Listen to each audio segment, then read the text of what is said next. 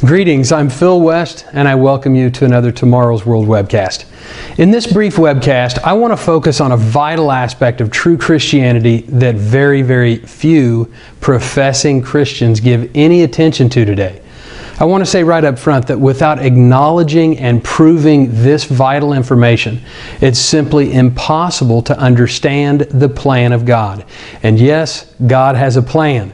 We are not here by some random circumstance or through macroevolution.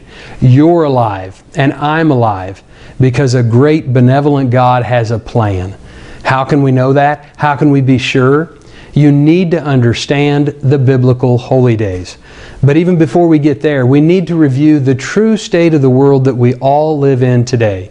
If we look at 2 Corinthians 4, we see a statement made by the Apostle Paul that still holds true for mankind today because the same being is still holding the same office he did in Paul's time.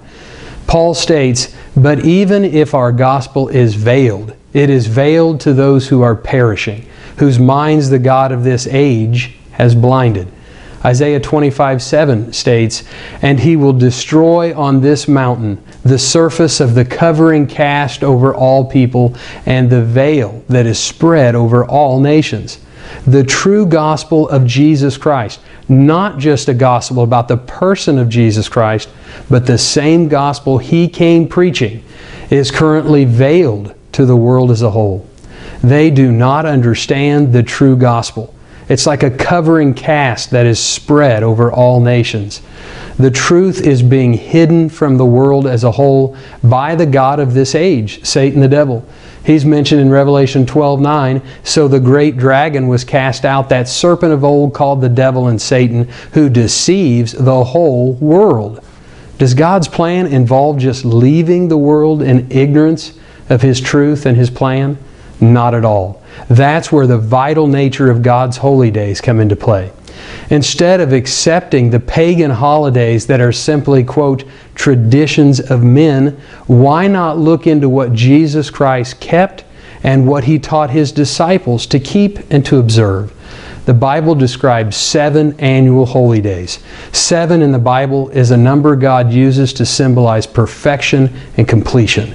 These 7 annual holy days spell out step by step the great plan of God for all mankind.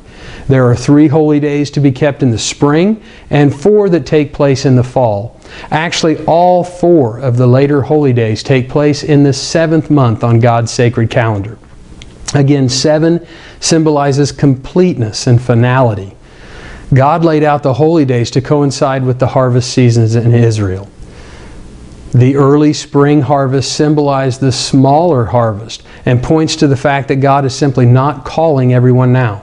The veil is still covering the eyes of most in this world. The larger harvest happened in the fall of the year, symbolizing the fact that God plans to bring the vast majority of mankind into His family later on, in the time frame long referred to by God's church as the millennium.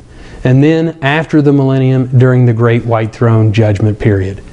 Remember Isaiah 25:7? It mentions a time when God will destroy the surface of the covering cast over all people and the veil that is spread over all nations. Are you currently observing any holidays in your church that bring that most encouraging truth to light? Chances are you're not. It's called the Feast of Tabernacles.